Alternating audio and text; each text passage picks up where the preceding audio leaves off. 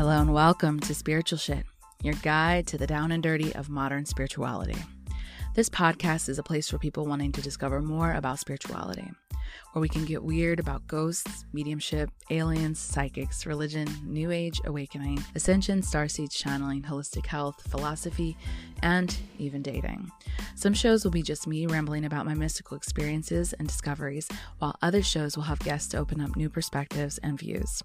I hope you'll join me on this journey as we discuss and open up what spirituality in today's modern world really looks like. Remember to like and subscribe to never miss an episode, and hit me up at thelovelyleah.com or at thelovelyleah on Instagram so we can connect. Become a Patreon supporter to get access to behind the scenes of our guests, freebies, early access to new episodes, discounts on merch, and more. What's up, Soul Fam? Welcome to another week of Spiritual Shit with your host, Aliyah Lovely.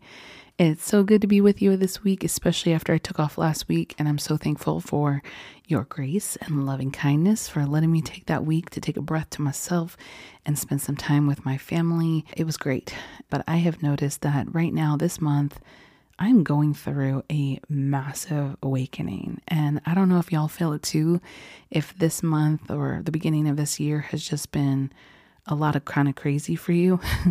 Friendships falling off, shifts in perspectives. I've been seeing actually a shit ton of orbs and hearing things, and I'm like, all right, is this crazy? Or is this just me really starting to connect to my more spiritual side again? So who knows? Anyway, gonna get my eyes checked out just in case to make sure. But besides that, I have a wealth of new offerings and things that are going to be kind of fun for you to get involved with. So you don't want to skip the announcements this time. We have Conscious Community, which is free. You can go to lovethisconsciouscommunity.com to be involved in our community with mystics and fun. You know, you don't have to be a mystic per se. You can be just curious about spirituality and looking for friendship, looking for connection, looking for someone to answer your questions. And we have a really thriving, beautiful community there. We'd love you to be a part. There are also other tiers that you can join to be a part of our monthly meditations and our monthly readings, our weekly readings, and so on. Lots of exciting things to discover there. Patreon also has some new offerings where now, if you're a part of the $10 tier, you can ask questions for a Q&A, but also be entered for the chance to ask your question on air. So me and you get to meet and talk and have your question answered from my perspective or opinion, and we'll air it on that Q&A episode. So join Patreon before, I guess, next week, because I'll be preparing for that for the last week this month, if you want to get in on that and be one of the early folks to be a part of that. So cool. We also on Patreon have an exclusive part 2 to our podcast with Humble the Poet, who's on today. We had such an insane conversation during this episode that you're going to hear that we just kept it going in the after show. And normally the after show is about 10 to 15 minutes. We went another hour and 15 minutes. So it's a whole nother podcast. We talk about social issues, music. We talk about the depth in writing, and it was just really awesome to talk to him in general. Today's episode, we're covering like some concepts in his book, How to Be Loved. And it is a refreshing voice in this space, to be honest, especially when talking about love. Humble doesn't claim to be a guru himself. He's just someone who has a lot of wisdom behind his own experiences. And I kind of really jive with people like that, who don't claim that they're the experts, but really give attention and detail to what they've been through and offer it to other people to help them with their journey. So we talked a lot, so I'm sure you're going to enjoy this conversation. So stay tuned for that. I also have some love readings still available, just a few more. I think I have like 10 more available for this month. So if you would like that, go ahead and go to thelovelyleah.com to book yours. I then also have share your favorite episode this week on Instagram and tag me. This week's winner will win a free reading, and that will be announced on next week's episode, as well as Instagram. I have a new course coming out called How to Launch Your Podcast in 30 Days. So be on the lookout for that. That's coming out in the next couple of weeks. And then last but not least, if you are selling a vintage camper, hit me up. There's something fun that we're planning to do with that, and it's not traveling. Well, maybe it might have to do with traveling, but it's going to be involved in a cool project that I'm thinking about and I can't talk about yet. So if that's something I'll just put it out in the airwaves just in case, if that's how the universe is going to manifest that for our new project. So I think that's it. So let's get right into it. It's a long episode. It's juicy. It's all the things. Definitely share it with someone you love when you're done listening. And hopefully I'll see you over on Patreon or our conscious community later. Let's go into it right now. Have you ever asked yourself, what is a good life? This is a question I've been asking myself a lot lately. We often get caught up in trying to manifest the perfect life, but are we clear on what that actually is? I bring you my new class, The Good Life Project, how to love the life you have while manifesting the life that you want. This class is the perfect bridge between mindset and manifestation, teaching you how to access deep clarity of what makes a good life for you and anchoring you in a clear framework that makes it easy for you to see what you'd like to manifest for the future. This class covers what is manifestation and dispelling many common myths about it, how to determine your maxims for a good life, how to figure out where you're starting from so you know where to go, how to deepen the clarity of the picture you have for your life, how to identify limiting beliefs and how to overcome them, how to use your growth to get better results, and the integration process, how to notice more magic in your life so you start attracting more in it, and identifying the real role manifestation plays in your life and the purpose it serves. I jam-packed this course in a very direct and concise format so you can get real value that could change your mindset and transform your life in under 3 hours of content. Most people are looking for someone to give them clarity and guidance, and I'm trying to help you find that within yourself. By learning my method, you'll be able to adjust your perspective to what really matters in your life and get laser focused on what you'd like to manifest long term. You can find out more information at thelovelyalia.com, or you can go straight to spiritualshitschool.com and check out the many courses we offer.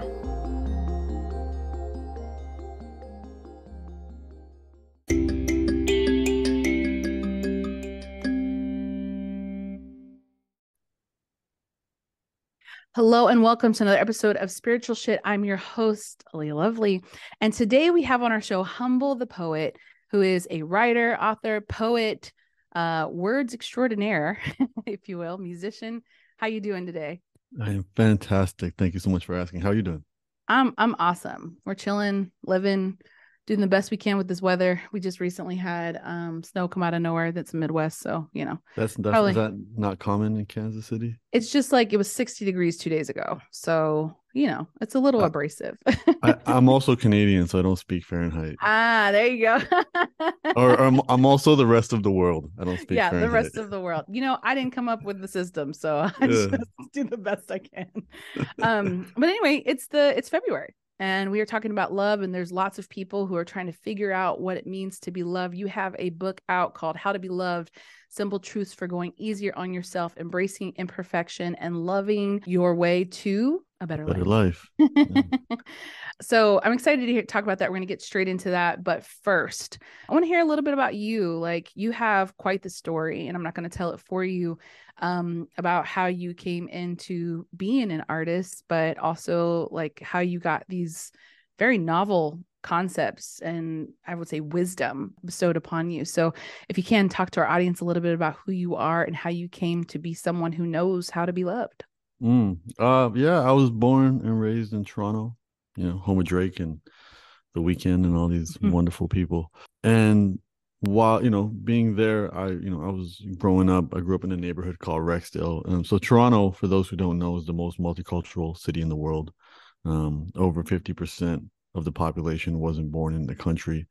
So, we're more multicultural even than New York. And I was in a very, very multicultural part of the city, where I grew up, and I loved being in school. I loved the experience so much that I got into teaching so I could stay in school. And I was teaching and, working with kids in the same neighborhood that I grew up in. And the school that I taught in had about 80 different languages, and taught for 6 years. I never had a Caucasian student, just to give you an example of how multicultural it was.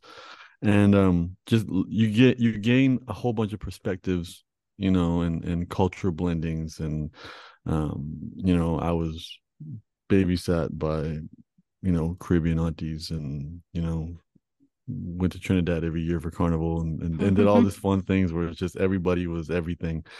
And that did a lot to really kind of expand my world in terms of getting me to voluntarily put myself in new situations just so I can keep learning. I think I was addicted to learning new things and kind of viewed that as a lifeline.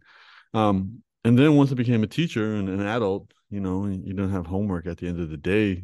I got into the city and started going to poetry slams and coffee shops and all of those things, in the hopes of meeting girls, but using growing up on hip hop, using my ability to put words together to perform at spoken word slams and different hip hop festivals and what have you. And that took a life of its own.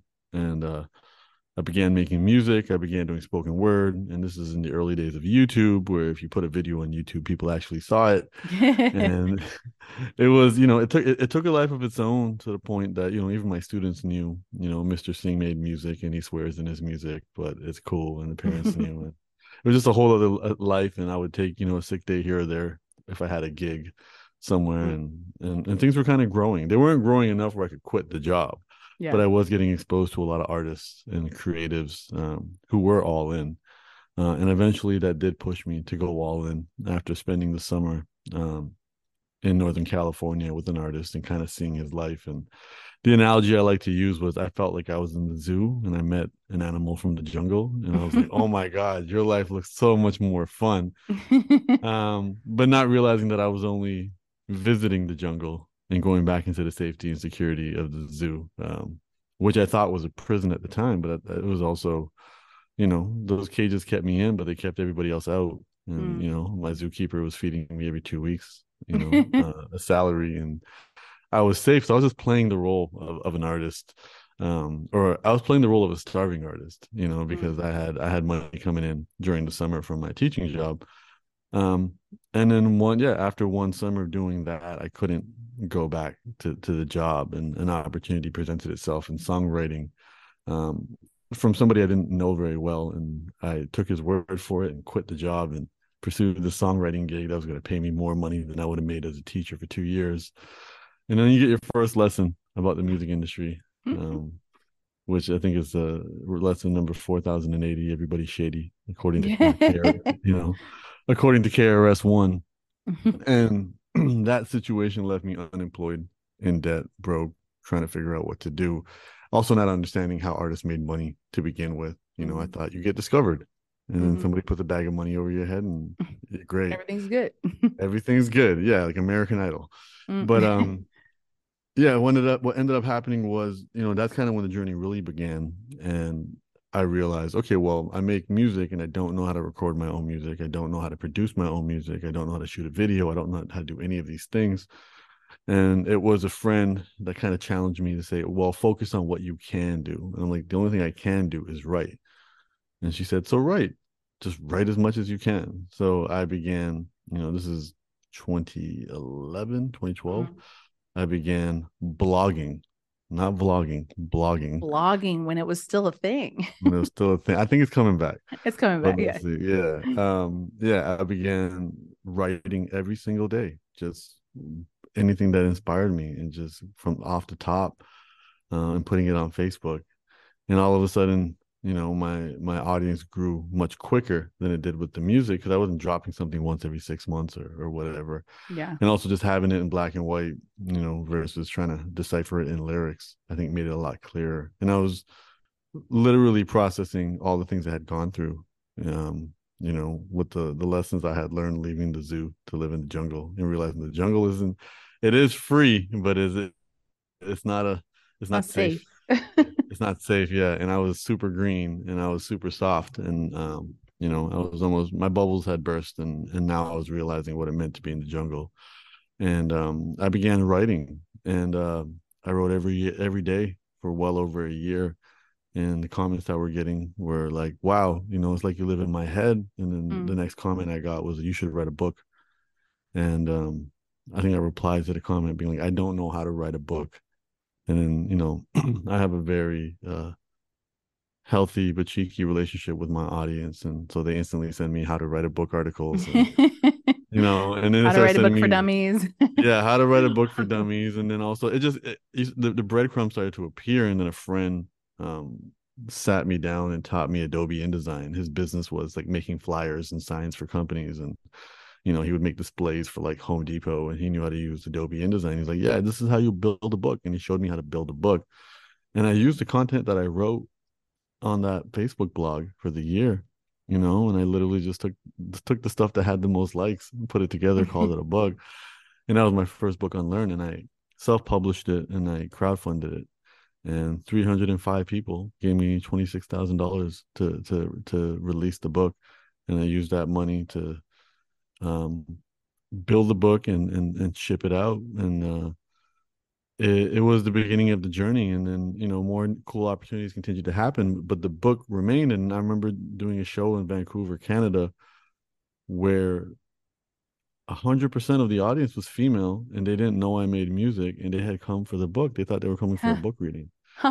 And yeah, it was an eye opener. Hmm. And so I leaned a little bit more into the book. And then as other opportunities continued to come, there's a really big bookstore in Canada called Indigo, which is Hmm. like the equivalent of Barnes and Noble. Yeah. And they licensed out the book. So they kind of put it into their retail system, and then it instantly became a bestseller.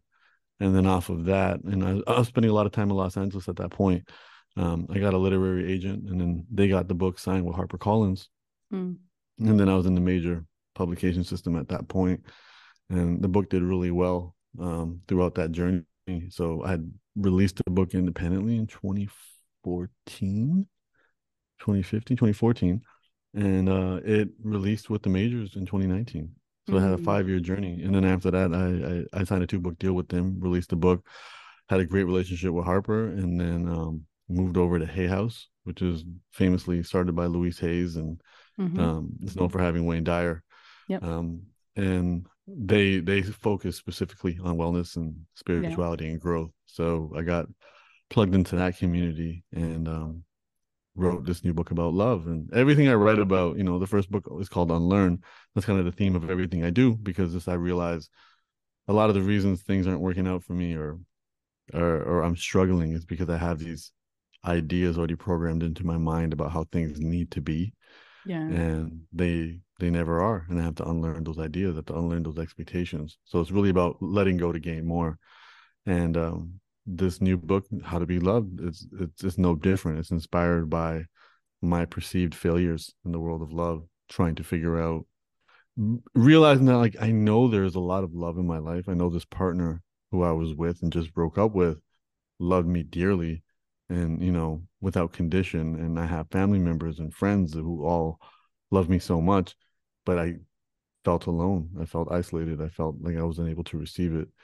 And writing this book was the beginning of that journey to kind of figure out what that was. And I think the Mm. big idea I realized was all the protective layers and walls I built up to protect myself um, really weren't protecting me. They were just serving as a prison to keep Mm. everybody else out, and further isolating me and not allowing me to develop real connections with people, Yeah. because real connections require vulnerability.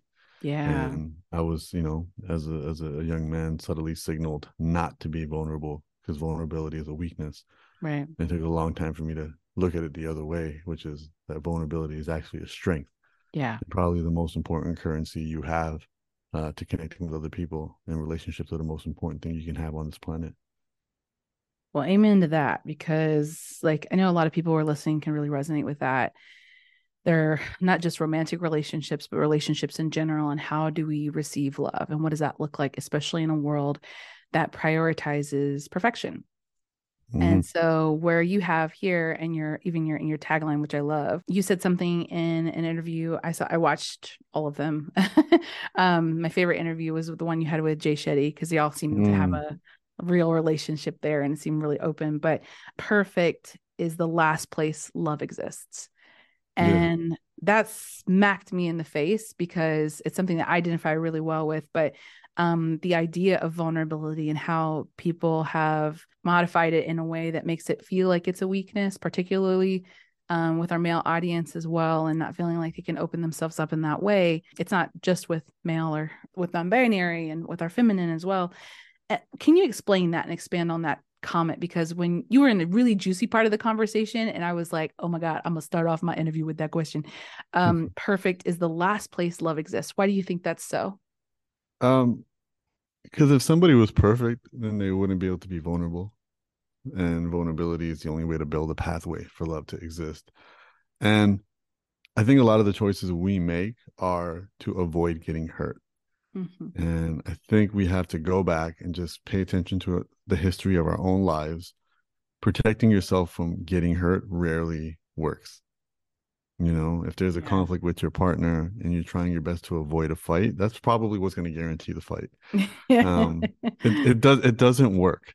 Yeah. And I get it. Being vulnerable is literally giving somebody something that can hurt you. Mm-hmm. You know, here is a secret. Here's an Achilles heel. Here is something about me that if you chose to, you could really damage me with. And I don't want to tell you that I really like you because you may not like me back. I don't want to tell you that I'm insecure because you may use that against me. You know, so we protect ourselves. We protect ourselves by shutting down. We protect ourselves by wearing masks and pretending to be something that we're not. We protect ourselves by acting tough. We protect ourselves by all of these things, but they don't last Mm-hmm. and it doesn't work. And we think if we give this impression that nothing bothers us and everything is perfect and everything is great, that we give off this air of perfection. And again, perfection doesn't exist, but we constantly think we see it. You know, we see it on people with Instagram, with the filters. We see it, you know, watching our favorite athletes do amazing things and you know accomplish these superhuman feats. But a lot of that still comes from practice, and they're not perfect, and they Mm-hmm. never claim to be perfect. You know, Michael Jordan misses more shots than he makes, and that doesn't take away from his GOAT status. So chasing perfection, expecting perfection in itself isn't where love is going to be. Love is going to be embracing the imperfections. And when we think about the people we love, and I think this disconnect is what I'm realizing in a lot of the interviews I've been doing is we're cool with embracing the imperfections of a sibling. We're cool with embracing the imperfections of a parent, even of a best friend, somebody that we grew up with, somebody that we established a deep relationship. We're cool with that. But then when it comes to dating, we're like, no, like everything's got to be on point. Everything's got to be Yeah. perfect. Even though you know what you're really working towards with that person is to be on the couch wearing sweats, not being dolled up, you know, being your grossest self. You know what I mean? Yeah. Like Yeah. that's actually the success of the relationship. We Yeah. ain't got to be outside no more, right? Comfort. Yeah, comfort and where you feel that they see you and accept you as you are. And Yeah. you feel and see and accept them as they are. And, you know, learning about this concept of like special accommodations, you know, you're a unique individual. There's certain unique experiences that you've had that make you react to the world differently than me. That may, you know, and if you can articulate them, that's even better. And you can be like, here are my triggers. Here are the things that bother me. Here are the things that are going to give me a good day. Here are things that going to give me a bad day. This is what my social battery can do. This is how many people Mm-hmm. I can be around, you know, these are the type of movies I can watch, whatever. You know, that's being Yeah. completely self-aware and articulating it. And very often when people can't articulate those and it's really about the other person discovering it, that's what we often call red flags. Yeah. You know, it's like, oh, this is a red flag. This person does this person does that. And then we have to set standards and be like, okay, well, I want someone who is XYZ or what have you. So I think what we have to realize is we're already working towards wanting to be seen and accepted. So we have to abandon this idea of perfect. And again, perfect comes because we live in a society that needs to sell us stuff. Yeah. And we need to feel like we're not adequate as we are. So we have these ideas of enoughness and worthiness. And, you know, somebody laughing at us means we're not good enough. But the question is Yeah. good enough for what? You know, love doesn't require, you know, doesn't have a bar that you have to Yeah. meet to experience it. And again, this is so evident and apparent in all our other relationships outside the romantic ones. And I think often um, it's because as adults we don't have kind of the support and the nudging that we had as kids to develop relationships because we were put in front of each other. You know, whoever's sitting beside you in class ended up being your best friend. Like it Mm-hmm. became one of those situations where as adults, like, well, I have standards now, or I have expectations of who people need to be, and these expectations are to make my life easier. And you know, it becomes a whole different challenge. So perfect is the enemy of love because perfect doesn't exist, but also chasing perfection denies what love is, which is the embracing of imperfection and going easy on ourselves. And I think that's extremely important. And in the book, I reference, a video of Beyonce falling off stage and making mistakes and saying, look, watch the video. Like, we view her as a goddess. Watch the video of her being human, and it's going to make you love her more. Right. You watch her be vulnerable, you will love her more. You won't love her any less. Like, oh, wait a minute, she's actually not perfect, you know?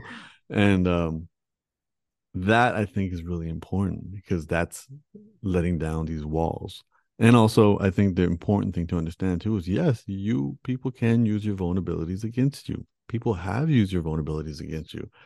It is possible to be vulnerable um, and not let it be so intense. Yeah. Vulnerability isn't 0 and 100. Yeah. I can be vulnerable, and my therapist had me create or not create, well, establish 2 stories of vulnerability that I could share with a stranger at a street light. I could share with a stranger at a party. Um, that wouldn't scare them away. And I have a story about, losing my first dog and avoiding having dogs after that and getting my new puppy and enjoying having the new puppy. And then all of a sudden taking my puppy to the vet and for the first time and seeing the metal table that triggered my memories of putting my Mm. last dog to sleep. And, it's, it's That's a why I don't have a vulnerable dog story. right now. Ugh, it's awful.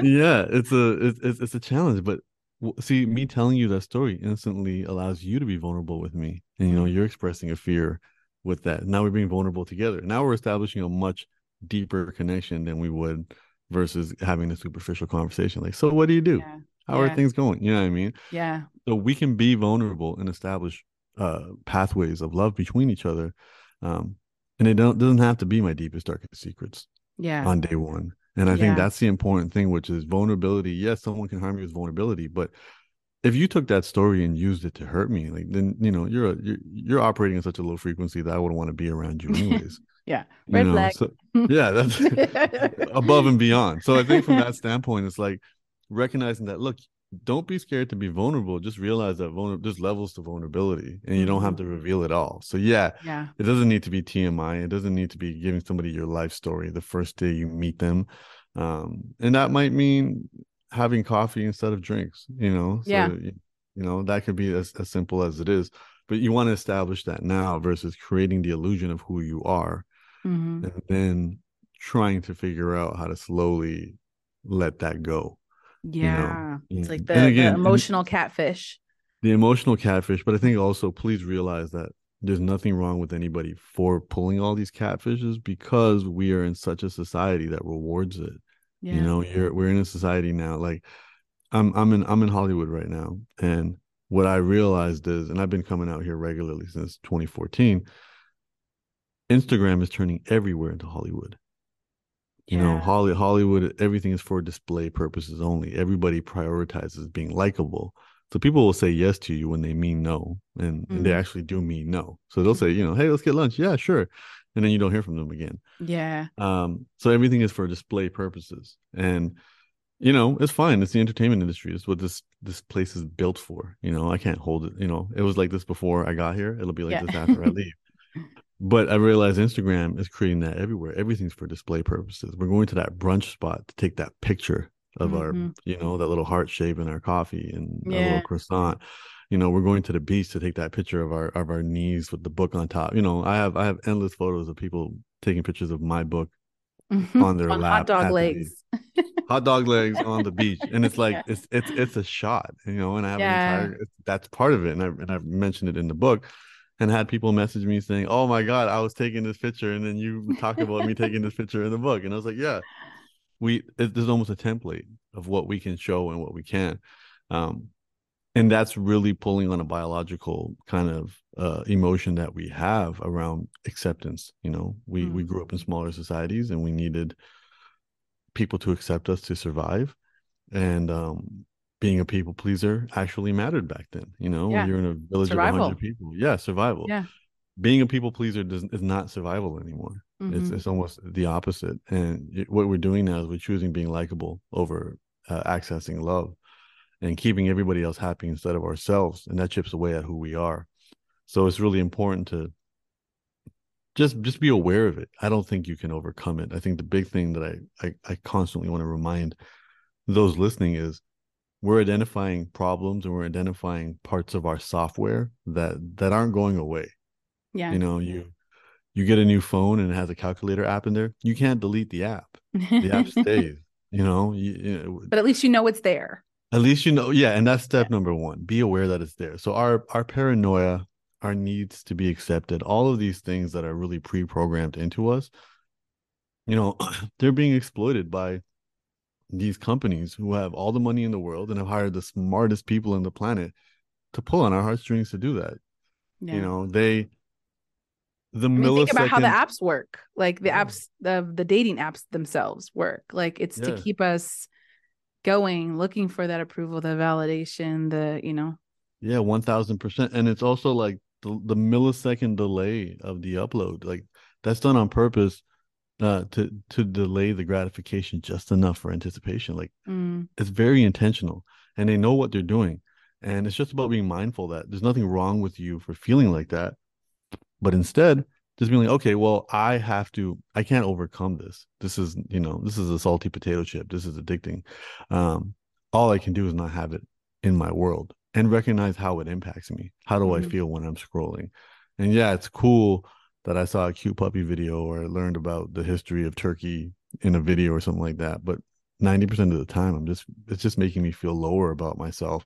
And it's also signaling to me that I have to be something that I'm probably not, to gain social currency, which is just yeah. likes and comments. And that in itself is a whole issue. Yeah. So I love this topic because it's so important. And even the most aware of us still fall privy to that kind of like what you mean, the scroll, the comparison. So and so's got it this way. Look how beautiful their love life is. I wish I had that, whatever. And you don't know the ins and outs of what's actually going on. Mm-hmm. And when we were talking earlier about the red flags and like we're looking for perfection in another person, at least with in my experience, and then other people that I have coached or talked to or whatever, like we're looking for that perfection as a safety net, like Yeah, for ourselves. Like if I can see that this person is perfect, then I can't get hurt. Or if they check all my boxes, they make this amount of money, they look this way, they fit this, my friends and family like them, whatever the artificial requirements that sometimes that we have, we don't necessarily look deep within ourselves and say, is that an authentic feel? You said something that was so in alignment with something I say all the time when we talk about manifesting a partner, and not necessarily in the woo-woo sense, but also in the just very physical sense of like what it looks like. We attribute a lot of these characteristics to what we think would be the perfect mate for us, when in fact it's not the characteristic itself, it's what the characteristic makes us feel. yeah, So like, I want him to make six figures. Well, why, like how yeah. does that make you feel? It makes me feel like I'm secure or I'm taken care of or something like that.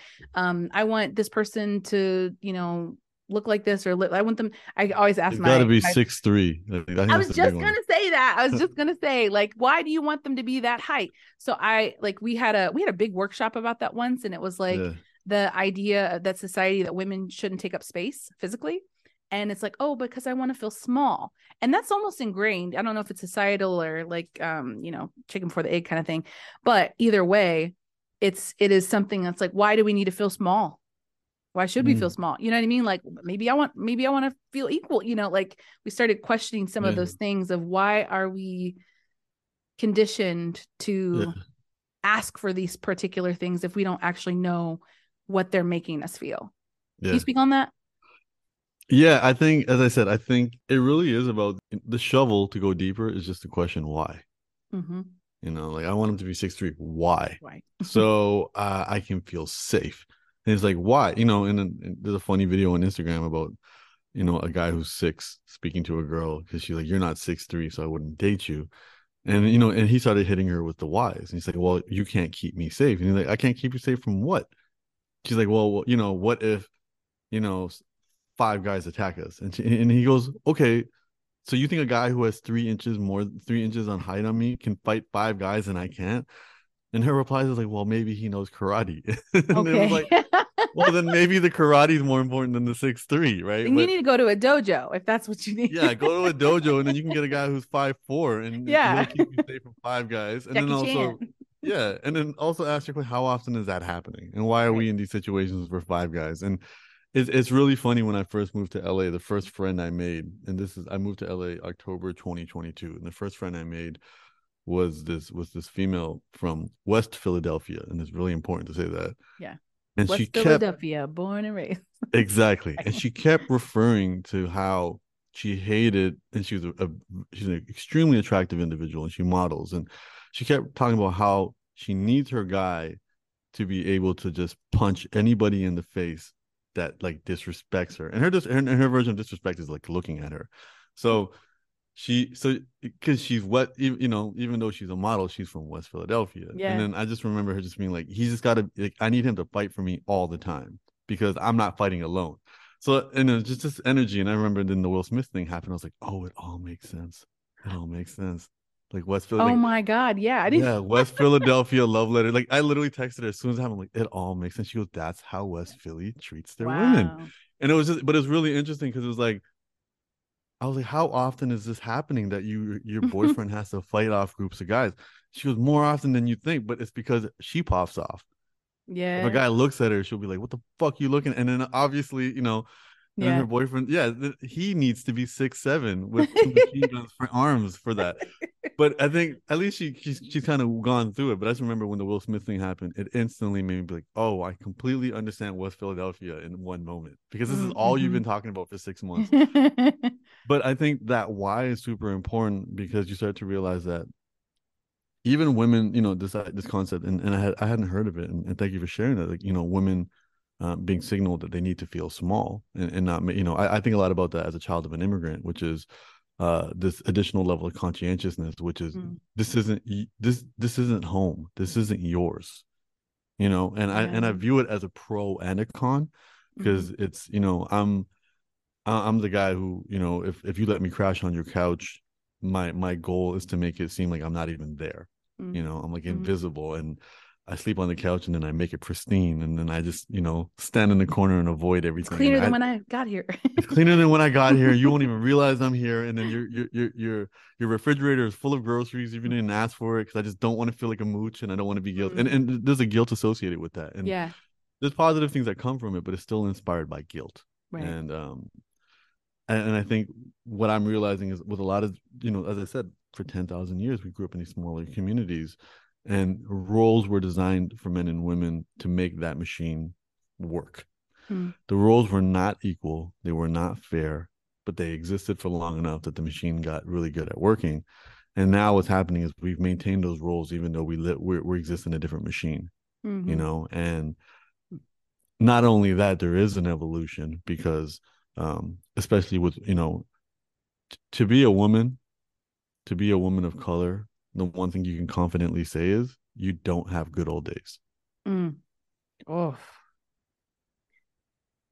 let's take a second for that one because that just I felt my stomach drop. Yeah. Yeah, I know what you mean. To be a part of any community that's identified as marginalized, your best days are tomorrow. Mm-hmm. And with that, it's going to come a transitional period.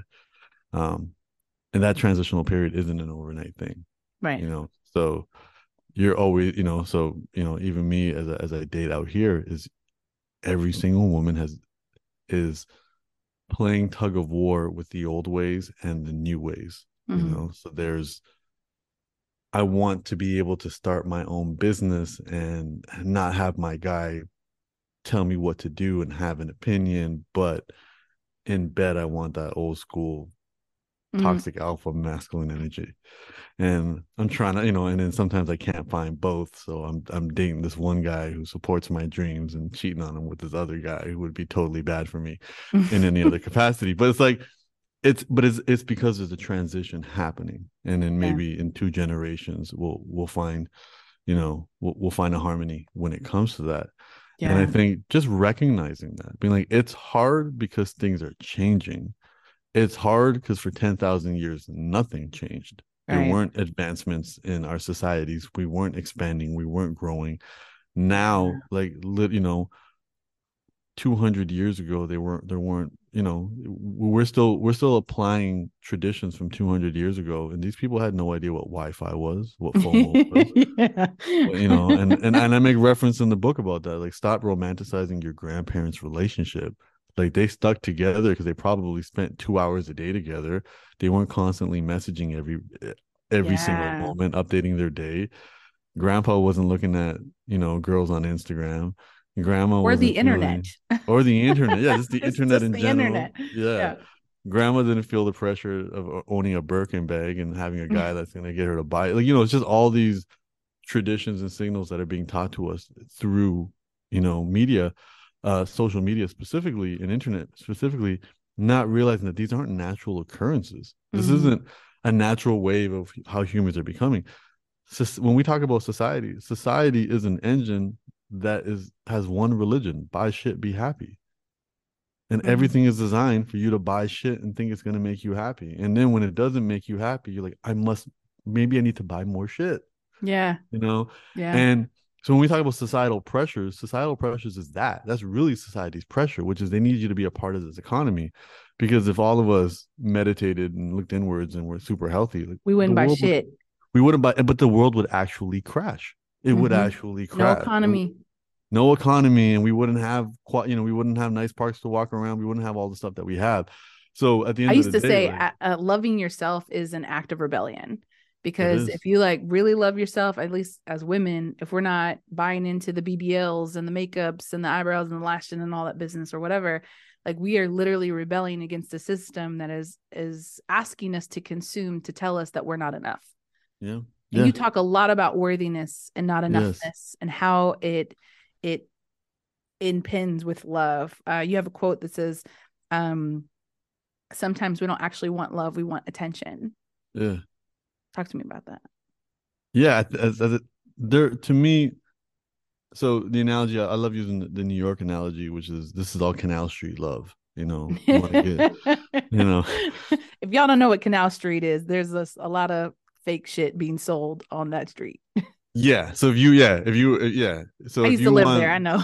yeah, and it's funny because I had done a I was in New York 2 weeks ago doing a podcast, and the offices for the podcast was right on Canal Street. Yeah.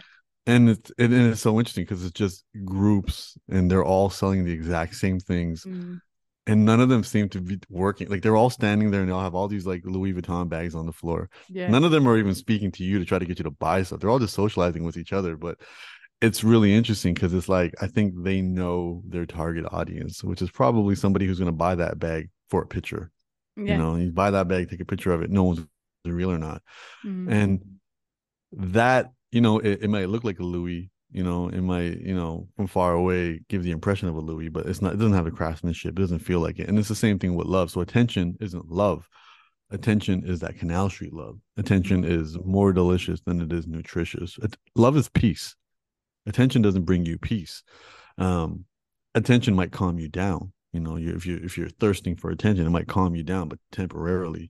And the best way to look at it is, you know, attention, affection, adoration, worship, success, power, clout, all of these things that we chase, either for ourselves or within a partner. Um, all of these things are actually, you know, our medicine for our lack of peace. This is what we're, you know, this is the fast food we're chasing because we don't have the real stuff. mm-hmm. Wow. Um, and again, this stuff generally isn't things that we're, you know, we do need attention, we do need to be seen, but, you know, now it's turned into a metric. Now it Mm-hmm. can, you know, you can curate a personality online and make it happen. And it's like, okay, well, I can't get it from taking a picture of me at the park with an ice cream cone. Let me take it, you know, showing my butt in a bikini, or let me take it beside Influencers in a, the wild. yeah, Yeah. influences in the wild. Let me do it beside a Lamborghini, or let me, you know, oh, I met J. Cole. Let me show this picture of me and J. Cole, and like Yeah. whatever it is, and then I'll get the attention and the likes, and they get to read the comments, and people know I exist now. And it's interesting because even, you know, this book dropped on December 27th. Um, I had a lawyer during the pandemic, like right at the beginning of the pandemic, say, look, like, keep working, No one's paying attention to you, which is a great thing. Keep working. You'll be ahead of the game once this ends, because the moment this ends, you're going to miss the quiet time that you had. So I got this book done during the pandemic, but also the pandemic for a lot of public figures and people making moves and doing things was a reset button. It was almost like, Yep. whatever you did in 2019 doesn't matter. Whatever momentum you Yeah. had in 2019 doesn't matter. This, this was a great reset, and nobody Yeah. cares about anything that you did. Yep. What have you done recently? And there's been a whole crop of people who have popped off because of the pandemic. Right. So now they're in. I'm one of them. Yeah. Congratulations. I was the photographer, and then that just got cut out. So here we are. Yeah. So you adapted and adjusted. But I Yep. think what ended up happening was, so for someone like me, what ended up happening was, if the pandemic was there for me, which was a gift because it put me in a situation where I could just work, Yeah. and work on writing a book, which I would have never gotten done if the world was open. I would have been outside way too much. But then, the book releasing, and now I'm going on all the podcasts. I'm doing Jay Shetty. I'm doing the Breakfast Club. This is exposing me to an audience beyond my community, Right. and I'm grateful for my community, but the audience beyond my community is much larger. So now I'm having a moment.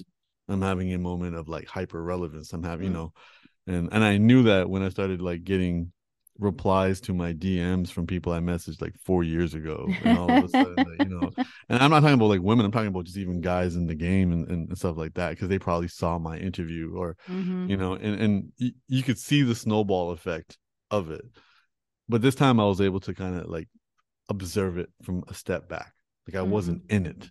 I wasn't like, oh my God, I matter. Oh my God, I'm relevant. Oh my God, I'm popping. It was People like, love me. yeah, people love me. It was like, oh, this is my moment.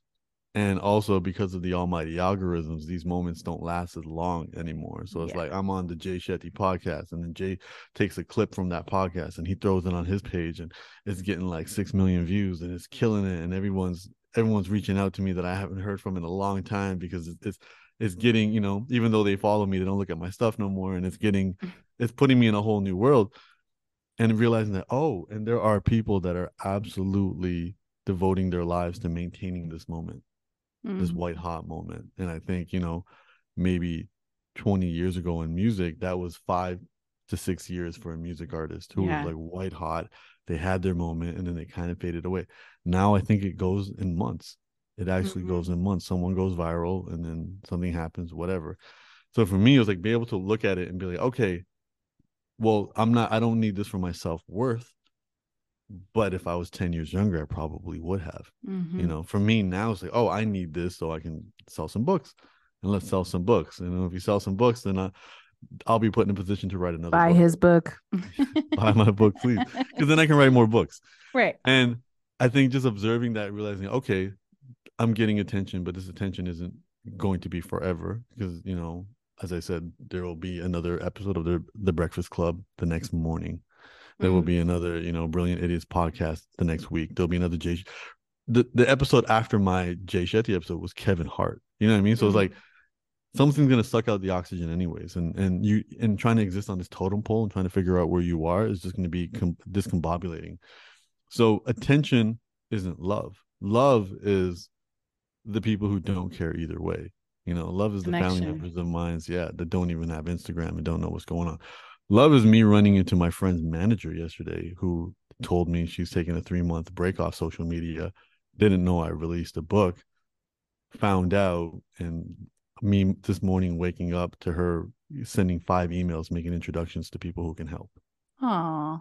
And love. that's in real this industry, love. That's real love. That's real love. That's her. Yeah, her running into me at a dinner party yesterday, giving me a big hug, saying, "Give me the updates.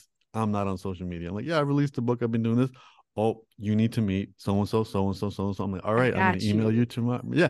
Not even, I said, I'll email you tomorrow to remind you. And I woke up this morning to see the responsible adult, and the emails were already there. And being like, that's actual love. Yeah. That's somebody who cares about me, who has no fun. She's not my manager. She makes no money off me.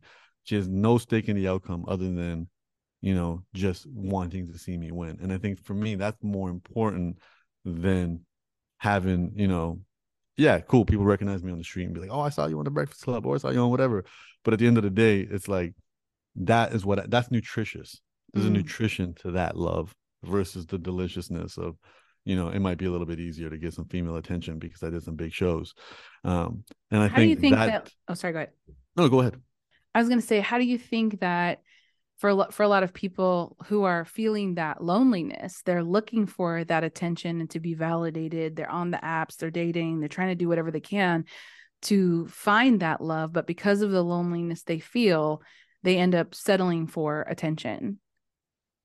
Yeah, I think just the first step is the awareness. Like Mm, again, like if you're hungry, it's easy. Like, if I'm driving down the street and I'm really hungry, and I catch myself doing it all the time. I don't on like maps. I don't search food. I search a drive through. mm. Right. What's near me? What's near me, but also drive through. I don't even Yeah. want to get out of the car. So but and again, I don't even, what is the healthiest food in this country that allows for a drive? Like it doesn't exist. No, yeah. It's going to be bad. And so I think about it from that context, which is, look, I'm choosing easy, cheap, and convenient. I'm fast, cheap, and easy. I'm Mm, choosing over healthy and nutritious, because mm. the healthiness is going to be probably going into a salad bar, walking in, placing an order, waiting for them to make my food, and then eating it there versus Taco Bell. Give me a burrito and let's keep it moving. And I think it's the same thing for that hunger. Loneliness is like that hunger. So it's like you have that hunger and you have a nutritious option, which is A, learn how to address your loneliness internally because it's an internal feeling, or Mm. B, try to outsource the antidote to this loneliness with somebody. And Yeah. again, like, loneliness isn't being alone. Lonely, you can feel.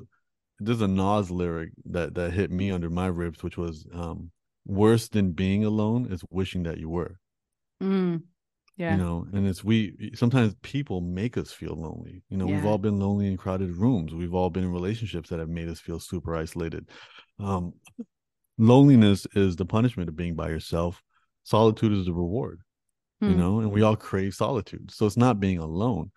um and realizing that when we do, we take dating apps again, which are not designed to establish vulnerability and deep connections. It's designed to put a best foot forward. It's not necessarily, it's going to be that fast food. It's that drive through.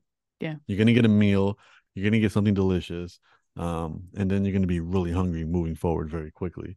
So I think it's really about, when people feel that, the answer is internal. So in the book, I have a chapter about a girl. I have three big sections in the book, which are love for self, love for others, and love for everything else. Mm. And the sections are bookended with love stories, and all my love stories are like non-conventional love stories. And there's a story about a girl who I really, really fell for because she really saw me, and what I realized is she saw everybody. So I wasn't special. She just knew how. She saw everybody, and she saw everybody at a price. She was like an ultimate empath, and it'd be Mm. super draining for her to be around people. And and she was amazing at establishing boundaries, which was obviously frustrating for anybody who's not getting their way. So I'd be like, hey, let's meet up. Okay, well, I can't meet up with you for the next 2 weeks. These are all the things I got going on. Hey, let's get on a call. Okay, cool, we'll get on a call next week. And it's just super frustrating because they kept establishing boundaries. Mm. Finally get on the phone, and I said, I'm like, don't you ever get lonely? Like, the way you're acting is, you're going to be alone forever. I'm being a jerk, something selfish at this point. And she goes, I do get lonely.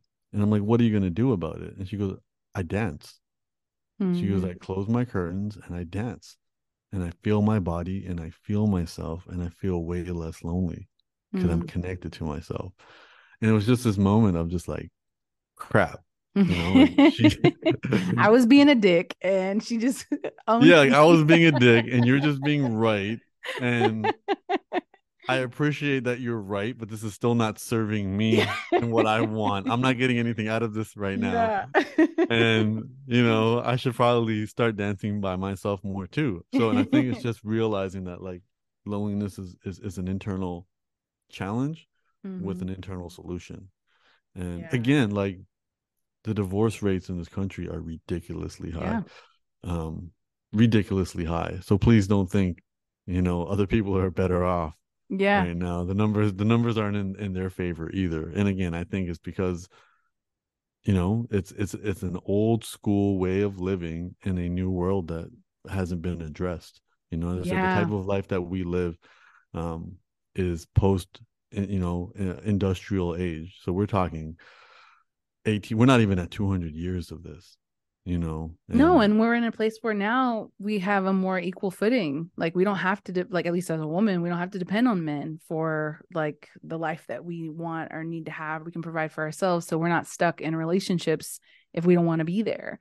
I'm divorced, like have been divorced and remarried, and like being married at 26, like again, like raised up in the culture that has a lot of this is how you post, this is what looks glamorous, this is what's cool. And I ended up in a relationship with someone who was very heavily narcissistic, abusive, and feeling like my bed was made. Like I mm, made this decision, I have to stay. I knew in the first year that this was not going to be sustainable, but I mm, stayed for 4 more years because like I was raised Christian, and like there's this whole thing about morale and suffering and all that kind of stuff. And it's like, oh, well, I'm doing for the cause and bleh, all of that. how convenient. How How convenient is convenient, that? Is right? that Like messaging? You have to that's a part suffer. of the story that Yeah, you have to suffer. And yeah. so that being ingrained in me from like birth, I stayed in something that was really, really tumultuous and traumatic. And so like what's interesting about that though is like you said something that I thought was really interesting. You're talking about doing hard things. An easy day at the gym isn't a good day. I like Mm-hmm. that quote. And like an easy day, like a day that's easy wasn't a good life, or too, I don't remember how you said it, I'm butchering it right now, but how do we apply, first of all, give us context about what you meant by that, but how do we apply that principle in our life, but does it also apply to relationships? Because I know that for myself, and I wanted to ask you this specifically, that like I was in that relationship suffering, Mm-hmm. thinking that this is the version of this is love, like me choosing this person, even though they're imperfect, but they were more than imperfect, they were abusive. But being in that like kind of like, you can't see it, right? Like being Yeah. blinded by it, you can't see it, you don't know what it is. So here I am suffering, thinking that I'm doing what's noble by my partner by accepting them in their imperfections while at the same time suffering mercilessly. Yeah.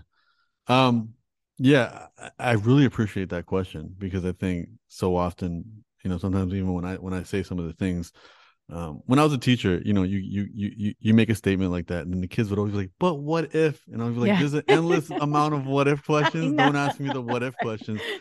And the internet does the same thing. And sometimes people they don't do it because they actually have a legit question. They just do it because they want to get noticed in the comments with their what if question. And um it wasn't until another friend of mine, Matthew Hussey, and I went on his podcast, he hit me with all the what ifs. And he was like, "Look," he goes, "These aren't me. This is my audience. Yeah. I'm gonna hit you with the what if." But I feel like what you asked me right now is a really important what if question.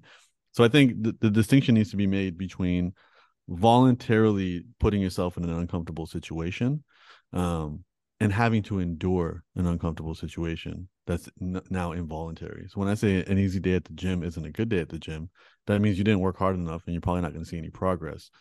But at the same time, you know, if you're doing a certain workout and it doesn't feel right, you have the option to stop, Mhm. put the stuff away, go home. You can stop. I do ice baths. I sit in, freezing cold water. I'm in do and I'm not and but I am voluntarily getting in. I can at any moment I can get out, you Mhm. know. When we talking about an unhealthy relationship, an abusive relationship of any capacity, that voluntariness isn't there. It's more like, Right. oh, I signed up for this. I have to stick with it. I have to do whatever. And I think that's a really important distinction to make, which Yeah. is voluntarily put yourself in challenging situations because it will build your resilience. I voluntarily will, I have a friend right now, and I don't know how this friendship developed, but they are the most I don't know how to frame this to be polite. Um, they are of the Breitbart, the, variety. the what? Breitbart, like Fox News is not right wing enough for them. They are Got it. Okay. they are Northern European, and they make, all the comments they make are just, and they'll Challenging. always, yeah, their algorithm is very different than mine Right. politically. Mhm. But we had developed a friendship on, geography and common loves for food and hiking before any of this was revealed. I find being around them so entertaining Mm, because there is a mutual respect, and we disagree on so many things, but it's so much entertainment to speak to them and hear their perspective and hear where it comes from. And every now and then it makes sense. And most of the time it doesn't. Most of the time it's based off some crazy thing they saw on Facebook or whatever. I voluntarily dive into that. I don't have to endure them. I don't have to be mhm, around them if I don't want to be around them. It's a voluntary experience. And I think that's the difference. I think putting ourselves in situations where we're trapped is very different. yeah. Whereas what I'm speaking about is voluntarily put yourself in challenging situations because that's going to unlock a better version of you. And you know this because when challenging situations find you, the only way to survive them is to unlock a better version of you. Mm, Everybody, you know, comes, let's say you were broken up with. That was an uncomfortable situation. You didn't sign up for it. Now you're in it. The only way to survive it is to unlock a deeper, more potential version of you. So mm, I think for me, and I appreciate that question because to make that distinction is really important. And it's to say, look, we tell ourselves that. And again, I've done the same thing. We've all done the same thing, which is like, no, like I can't hold it against this person for being the way that they were. They were X, Y, Z. And it's like, cool, yeah. yeah, I know, it's like a lot of pedophiles were abused as kids too. That doesn't change the fact that they're pedophiles now, Right. and Yeah. having context is different than having empathy or validating their behavior. Right. And it's like, okay, I understand why this person might be a narcissist. They had a shitty upbringing. Cool, I get it, but stay over there. You know what Yeah. I mean? Like that's the thing, because your relationship with yourself has to be paramount in priority, and that means establishing your boundaries, having standards. And I think that's the other thing that's important in these relationships is don't have expectations of the other person. Have standards for yourself, Mm. and and that's been my Say it mantra. again. Say it again. I feel like this is Don't yeah, really holding this in. don't have expectations of other people. Just have standards for yourself. Yes. And again, the last 6 months, I've ended two friendships, and both friendships I had to end. I said, listen, I'm not asking you to change. I'm just letting you know this is what my bar is to invest in people. And you're not, these aren't things that I think are important to you. And that's cool. And you Mm. got a whole gang of other people that you could be around that also I'm not trying to be around. Yeah. And and I don't hate you. You're not my enemy. I don't wish anything bad to happen to you, but I can't invest in this anymore Mm-hmm. because your pattern of behavior is not up to the standards. And the only reason I have these standards is because other people in my life have reminded me of that these standards are important. And the only people that don't have to live up to these standards are the people that I share blood with because they're great people. And if they're going through a hard time, I'm going to be there for them regardless because we already have decades together of no drama, and they earned it. And if Yeah. they need me, and if, even if they're slashing their own tires, I'm going to help them change it. Yeah. They get that. But for all Yeah. you new people, I can't start that. You You know, know, and even with some people you share blood with, I have a family member that very well may be estranged at this point. yeah. And it's just like patterns of behavior, things that I've felt like I've had to endure. And like having my history of abuse and things like that, it's just like, nope, that's a standard for me. Like this is a line for me now. And I think that a lot of people who are listening, especially when we're talking about love, if people are in a place where they're in a scarcity mindset or they're feeling desperate or lonely and they don't have that connection with themselves, they're more likely to submit or settle or stay and endure a relationship that's really unhealthy for them, as opposed to then being alone, thinking that being alone 1000%. is worse than being in a situation that's really toxic, traumatic, abusive, or even just not up to your standard.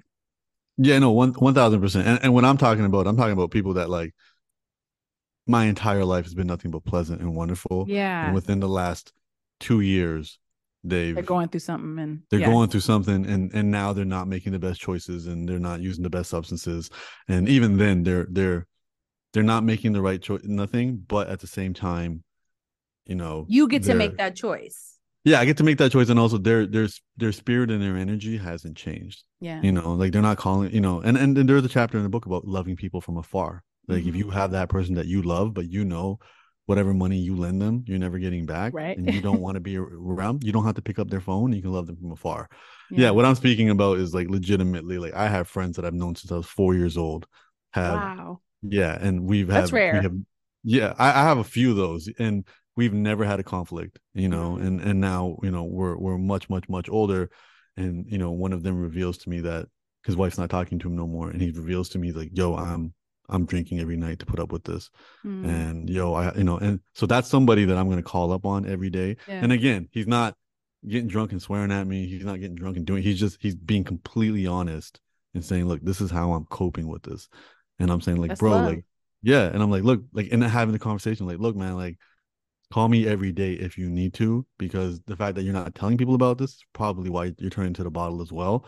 And again, having decades on decades with this person and always having open communication with them and being like, okay, he is somebody I need to be there for, versus this new friend I met in LA 8 months ago who, waited 3 months to let me know that they're in a whole bunch of trouble. And and that's a whole different story. And again, I Yeah. do have the choice, and if that becomes something I can endure, then it won't be something I'll endure. And as I said, that's got to be your choice. There's got to Yeah. be a choice for an exit. And I think there should be, especially in our society, or in our traditions, a level of celebration and acknowledgement for people who get out of relationships. Yeah. It's congratulations you got engaged. It should be congratulations you broke up. Yeah.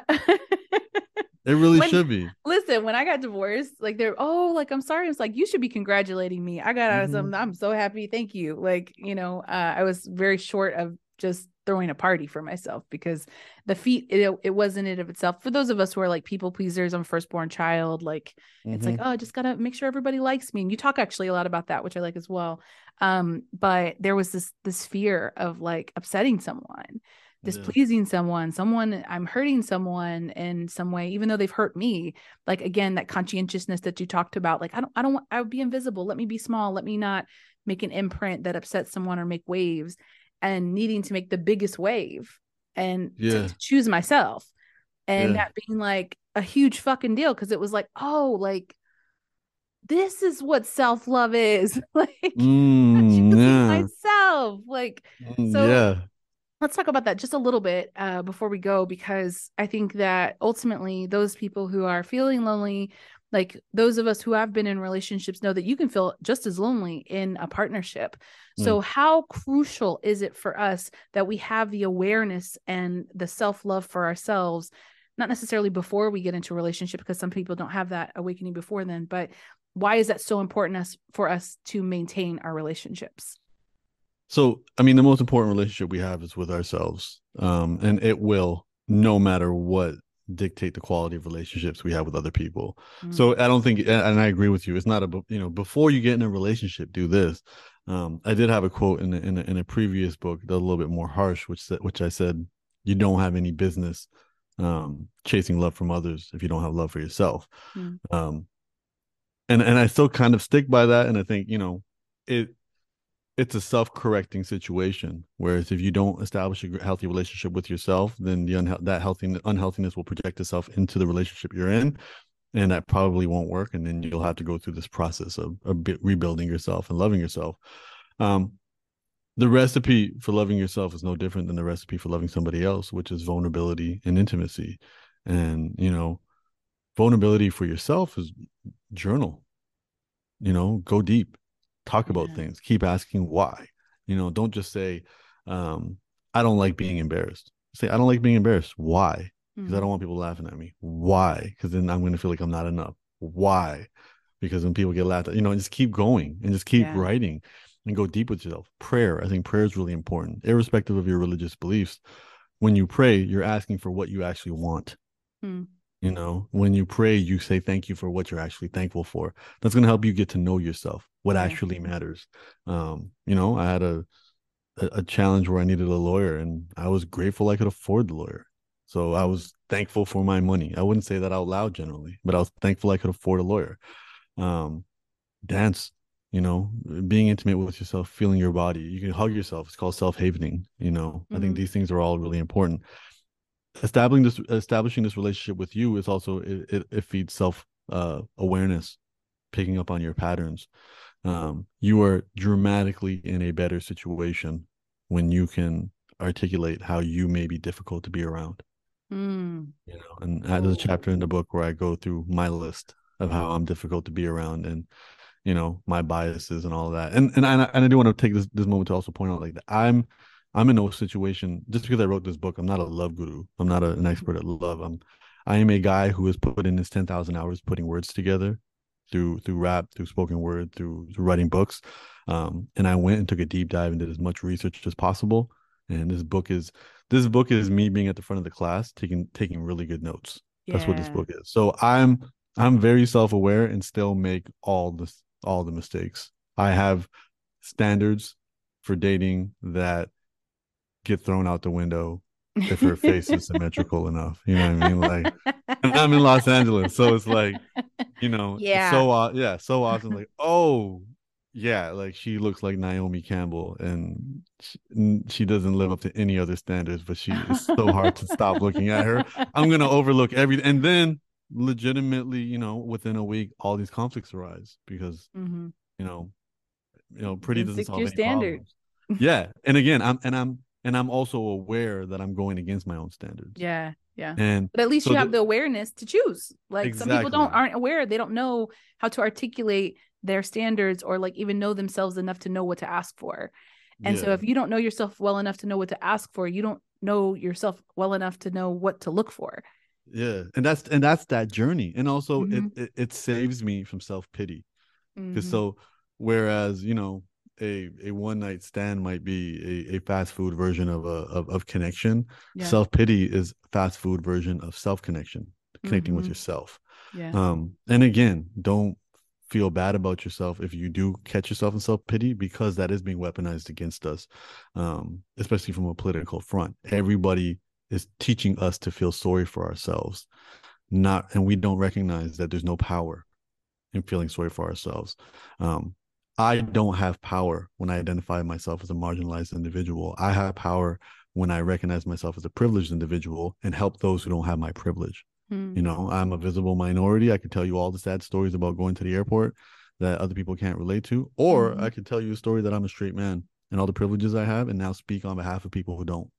Speak on Mm. behalf of how I can walk outside and not feel unsafe, but a woman can't. Let me Yeah. use my privilege to speak on her behalf. Mm. And all of us are in that position where we are part of marginalized communities, and we do get the short end of the stick in one or two capacities, but we also are privileged. We have working legs. We can climb upstairs. Let's use that to advocate for wheelchair ramps for people who can't. Mm. Let's do that, because power exists where we can take responsibility. Power doesn't exist when we feel sorry for ourselves, but it's addictive to feel sorry Mm. for ourselves. And Mm. as I said, it's being weaponized against us. Every community, and Kendrick said it. Which community thinks that they're the only one who's relevant? Where the Hmm. hypocrites at? And it's really important because you start to see that now, especially online, where every single group feel like, I just saw one with doctors. I Like know. Well, yeah, doctors like not feeling appreciated enough, and it's like, yeah. there is somebody online that's going to identify with your group, that's going to make you allow you to feel more sorry for yourself. And it's not that the gripes aren't legitimate. It's just that there's no power in it. There's no Mm. empowerment in it. And the empowerment exists in the responsibility. And you don't have to be at fault to take responsibility. So Mm. the analogy I use is, if somebody rear ends my car, it wasn't my fault. I did nothing wrong. Still my responsibility to address the situation now. I got Get to get insurance. insurance. Yeah. Go to the auto body shop, get the paint, whatever it is, that's all my responsibility. Yeah. Feeling sorry for Yeah. myself will not help in that in it's Yeah. not my fault. Doesn't That's matter. it's so hard. Like you bring up such an interesting point. And actually, we're going to continue this in the after show because like this is like a little bit off topic, but I love Mm, the topic to talk about it because especially with minority issues and things like that. Like yeah. I noticed, like, for instance, I was talking to my partner, he has ADHD, and I was like, there's all this new content coming up about neurodivergence and stuff like that. My Yeah. stepson is autism AST. And so we know plenty about that. And I was like, what are all these memes coming up that are saying this and this? And do you identify with this or do you not identify with this? And then a narrative that was coming along that was like, things are so hard for me because I have XYZ, Yeah. and which I totally game. Like I'm also Yeah. neurodivergent. I'm dyslexic. So like Yeah. there's that. But the way that it's being talked about on TikTok and things like that, or what we can talk about anything. It could be Yeah. doctors, neurodivergence, Black issues, like all the things. Yeah. And what you're saying is powerful, because in that, and like, if we're, we're on the topic of love here, like, oh, I'm single and I can't have it. Like, nobody will date me because of X. Like, here's this self-pity that we, yeah, in a way, like, it's important to have acknowledgement, and it's important to have awareness, and it's important to hold responsibility. And at the same time, like, we are all privileged in some way. Like, we Yeah. all have something, like the fact that we have internet to talk and have this conversation. Yeah. Like, I feel incredibly privileged to talk to you today. Like, I had no idea. Like, I went through the gamut of the research. I saw you when you came across my email, and I was like, I like this guy's vibe. Like, yeah, cool. We'll have him I on the show. No appreciate it. idea who you are or anything like Yeah. that. Then went through the gamut, and I was like, wait a minute, he's been on Jay Shetty's show. He's been on here. He's been on there. Like, he's coming on my show. Okay. So incredibly privileged to, like, just hear your wisdom that you have. So before we go, is there anything that I haven't asked that you want to leave on the table for our audience with regards to love that they just absolutely have to hear? Yeah, I think the most important thing we can do is prioritize our self-respect over our self-esteem. Self-esteem is what other people think of us. Self-respect is what we think of us. And the way I view it is, when you have one, you don't need as much as the other. Yeah. And the thing with self-esteem is, there's no nutrition in it, so you're constantly chasing it. Self-respect is developed internally, and the best way to do it is to voluntarily put yourself in difficult situations. You respect yourself when you overcome adversity. Voluntarily put yourself in adversity, be in new situations, be in uncomfortable situations. As I said, like me hanging out with people who I don't align with politically, and going in knowing that, and having the energy and the patience to try to have a conversation, and speaking to understand, and doing all of that. I feel more self-respect that I can do that, versus just relying on staying in my echo chambers and just being around. Oh my God, it's like you read my mind. I was gonna say echo chamber, exactly. Yeah, but social media has created those echo chambers. So Right. we're just around people that all think the same things, and there isn't growth from that. So I think this is a really important thing. And then also, as I said, with this victimization, back to self-love, what you're gonna do in your journey of self-awareness is you're gonna begin to identify the root causes of why you may be messed up. We're all messed up, but why we're messed up, we're gonna find out the root causes, and that's gonna take you back to childhood. Yeah. And what I want to say is, again, resist the temptation of being a victim. Resist the temptation, not because you're not a victim, but because there's no empowerment there. So when you start to identify gaps in your upbringing, and we all have gaps in our upbringing, realize that at this point, as an adult, you can fill in those gaps. You can become that nurturing parent for yourself. I have a friend who grew up in the streets, whose mother had challenges with addiction. He has figured himself out, and he's a well-earning adult now. He recently took his inner child to the dollar store and said, let's go on a shopping spree, whatever you want. That's something he probably dreamed of as a kid when they were on the streets, just wanting to go to the dollar store and get some chocolate bars and some toys. And he took his inner child there now. And he just told me he spent the whole day with his inner child.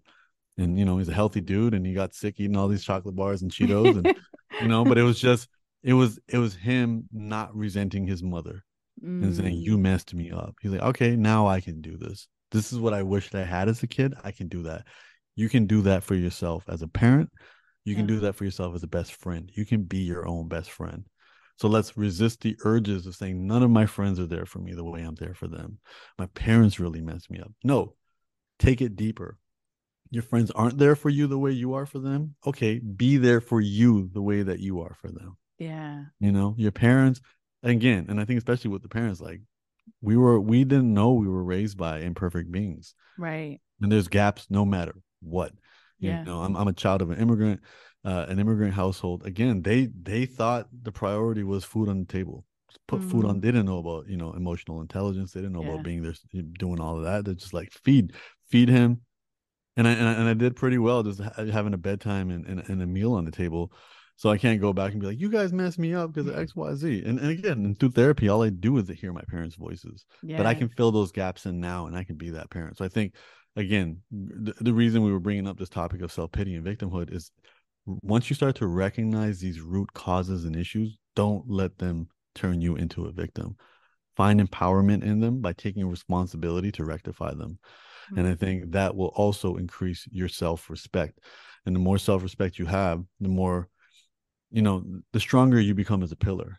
So now when you do, get into the world, and if you're searching for a partner, you're not looking for a better half. You're Yeah. not looking for someone to complete you. Yeah. What you're going to look for is another pillar. And that pillar Mhm. is going to be of the same standards that you are. And two pillars can hold up way more than one. And now Ooh. you can, build and create something larger than yourself, whether that's a family, whether that's a village, whether that's a tribe. And I think that's the important thing to look at. And also realize that, and this is a Khalil Gibran idea. So please don't give me credit for this, but like the further away the pillars are, the more it holds up.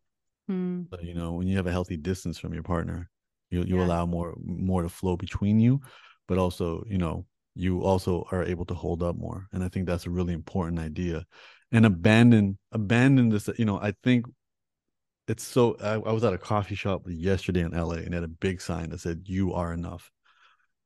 Let's abandon this measurement of enoughness Mm. towards people. I can cut off your fingers and you're still enough. There's no enoughness to a person. There's no Right. worthiness to a person. There is no qualifications for love. If the love that you desire requires qualifications, then that love is whack. Mm. It doesn't. And again, I get this, especially with Western theology, um, because a lot of people in Western theology believe in this judgmental God that Yeah. looks down on them. And I'm gonna say, if your God is busy judging you, that ain't a God worth worshiping. Right. Yeah. It's Say got it to, louder. love can love thing. Peter Crone said it. The love that we should crave is the love that will love everything, even the things that we consider unlovable. Mm. And you love people for things that they think are unlovable. Right. And it's not a transaction. It's none of these things. And I think it's just really important to recognize that just abandon it. Don't tell yourself you're enough. Just be like, this enough. You can't measure enoughness. Mm-hmm. That's not what it is. Enoughness is for gas tanks and bank accounts. That's not Second for people. wave is I Yeah. am. Yeah. Just I am. Yeah. Like doesn't have to be enough of anything. Just It, I it yeah, am. it doesn't You require know, in any capacity. I have that on my tattoo here. It says I am right there. And it was Oh, that's just to amazing. remind me like the power that comes behind those words of like I am. I exist. I'm here. Like it can't be I love that. I'm not enough of anything. I just Yeah. am. And as I said, Um, like, I feel like the new vibe is telling people they're worthy and telling people they're enough. Like they just need to hear it. And it's like, no, it's a stupid measurement. mm. Let's abandon the whole thing, You because know, it's so interesting. Hold on, we have to cut this off because we have to go to the next thing. But I love this, and we'll talk about it in the after show because it is the first wave of people understanding yeah, like their self-worth and self-value. yeah, But you're right, like the even mentioning of that, we're coming to maybe a higher level of consciousness where we're starting to understand we don't need to be measured by anything, that yeah, we just are. And I love yeah. that. I love that. And Okay. yeah, this idea of value is the same thing. Like value is an economic concept.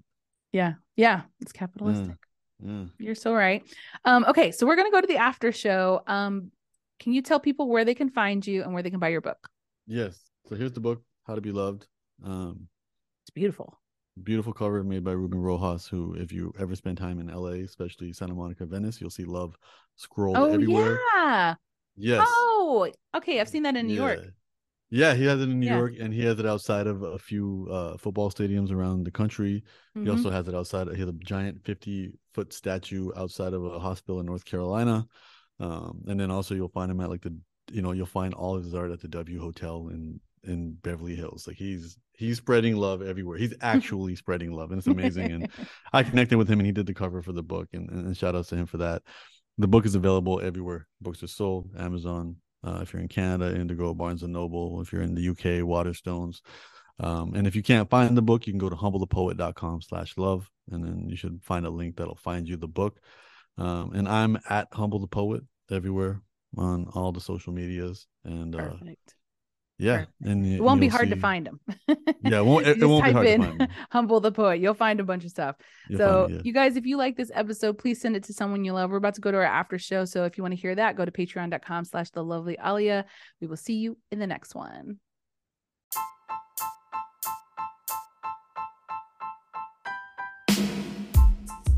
hope you enjoyed this episode. Please share it with someone you love. And if you're interested in becoming a client for energy coaching or card readings, find me at thelovelyaleah.com to read more about what I do and to book your own session. And don't forget to add me on The Lovely Aleah on Instagram for daily content and inspiration, and hang out with me on Patreon. As always, thank you for listening.